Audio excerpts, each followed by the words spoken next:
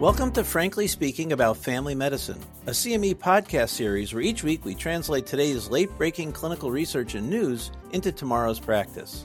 I'm Dr. Frank Domino, professor in the Department of Family Medicine and Community Health at the University of Massachusetts Chan Medical School and editor-in-chief of the 5-Minute Clinical Consult.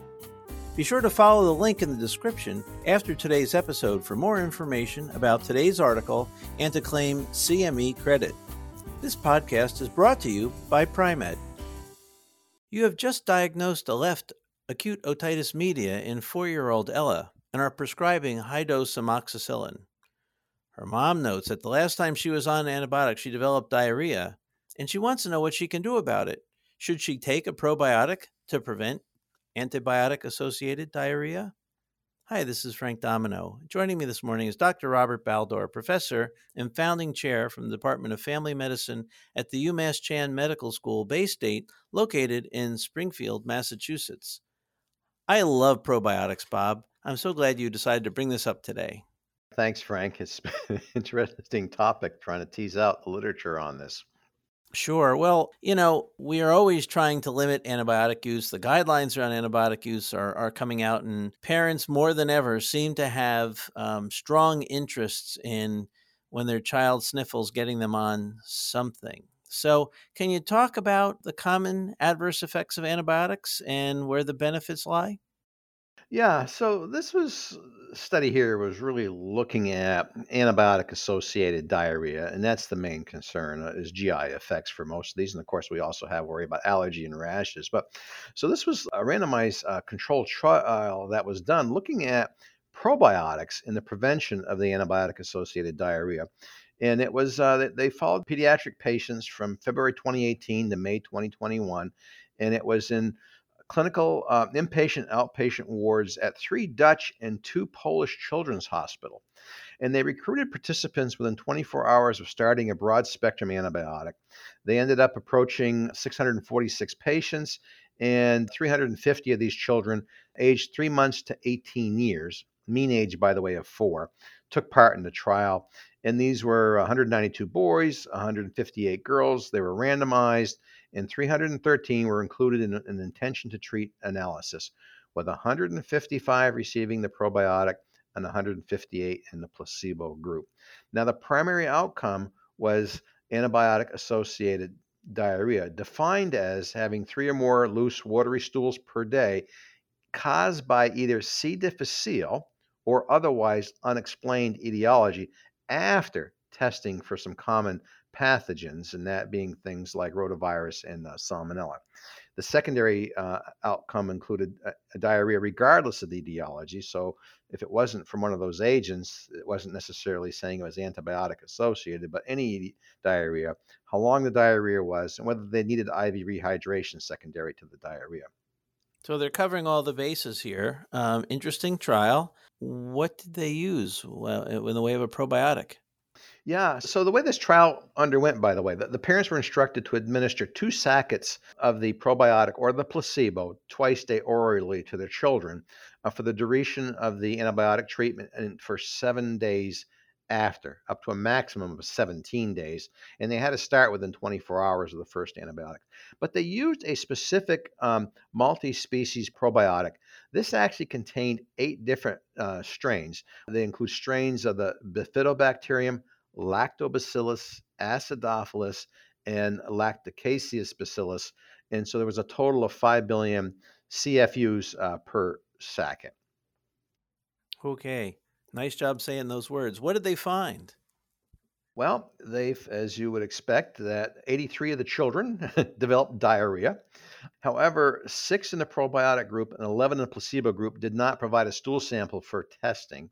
Of the 66 who did, I found this fascinating. 10 tested positive for rotavirus, 3 for norovirus, 1 for adenovirus, and 1 for salmonella.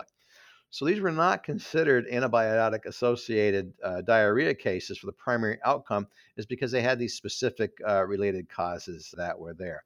So turns out in the intention to treat analysis, the antibiotic-associated diarrhea incidence was the same, was comparable between the probiotic and the placebo group. However, patients in the probiotic group had a significantly lower risk of developing diarrhea than those in the placebo group regardless of etiology, when you just looked at diarrhea as an outcome rather than their stringent definition of antibiotic associated diarrhea. There were 33 in the probiotic group and 50 in the placebo group. They also looked, as you recall, I talked about IV rehydration. None in the probiotic group required IV rehydration. 5 in the placebo group did. All of these 5 children, by the way, had rotavirus infection. There is actually some evidence in the literature out there that probiotics can have a preventive effect on rotavirus infection, although the authors cautioned from their study, they weren't specifically looking at that. It was just a secondary finding that they had. As they did the logistic regression, those that actually had antibiotic associated diarrhea tended to be younger. But for any diarrhea, that was associated with being on the placebo, being younger, or using amoxicillin clavulanate. So that was the particular antibiotic that was causing the problem. No surprise there, right? We've seen GI effects for a long time. So, by the way, I was unable to find in their data what they meant by younger age. I kind of teased through that. But the median age of the study was about 30 months. So I assume what they're saying is that children less than 30 months were more likely to be the ones that were developing the diarrhea. Okay, so really interesting. The probiotic lowered the risk of all-cause diarrhea, but it seemed like its most effect was associated with preventing rotavirus. Were there any adverse effects to the probiotics? So, really, not any specific adverse effects, but an equal number of children discontinued taking that sacket of stuff, whether they were in the placebo or the treated group. And so, as you can imagine here, we're talking about the average age of 30 months, right? So, we're talking about the 2-year-olds. 14 children just refused the product, another 18 just refused to take the placebo. So, they had a little trouble getting this into the children. There were a small handful that vomited, 4, though, in the treatment group, only 1 in the placebo group. No other real issues were reported. Okay, so what were the results? What did the authors conclude? So they noted that while the probiotic had no effect on the risk of antibiotic associated diarrhea compared with placebo, however, children in the probiotic group had a lower risk of diarrhea regardless of the etiology. And no difference was observed between the groups for most of the secondary outcome, including the adverse events. Hmm. Did they have an overall recommendation? Yeah, so what they recommended was that while the multi species probiotic did not reduce the risk of antibiotic associated diarrhea in children when analyzed according to the most stringent definition, it did reduce the overall risk of diarrhea during and for 7 days after antibiotic treatment. They concluded that the use of the studied probiotic formulation may be considered for diarrhea prevention during antibiotic treatment in children. So that's a very specific recommendation. Are you concerned about that? Well, I mean, I always look for conflict of interest as part of it. And they did disclose that the study was funded by the probiotic manufacturer, which was out of the Netherlands. And some of the authors did report relationship with the manufacturer. I'm shocked. Oh, well, Bob, despite the potential for bias there, I do see in an adult population that there's some data that shows probiotics do prevent certain viral illnesses. What do we know about other data and probiotics for the prevention of antibiotic associated diarrhea?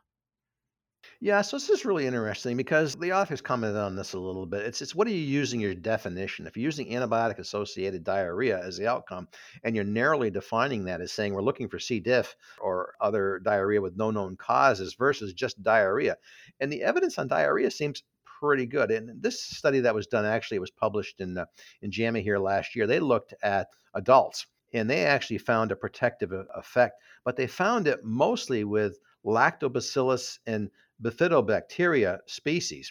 By the way, those were included in this current studies, and they found it effective.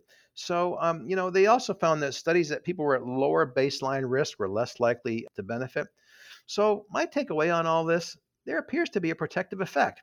So, I do suggest taking a probiotic supplements. I suggest getting ones that contain lactobacillus and bifidobacteria species while taking antibiotic, particularly if you're taking amoxicillin clavulanate and thinking about this in the younger children as well, because it likely will decrease the risk of developing secondary diarrhea.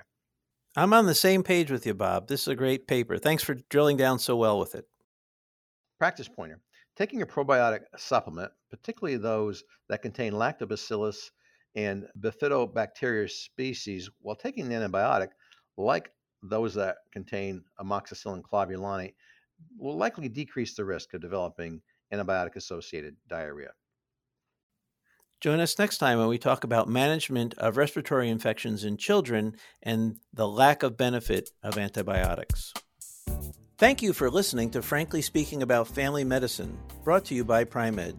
To claim CME credit and receive additional information about the article referenced in today's episode, follow the link in the description. To stay up to date on the most recent clinical research and news, please subscribe to Frankly Speaking About Family Medicine and be sure to check out pri-med.com for additional CME content.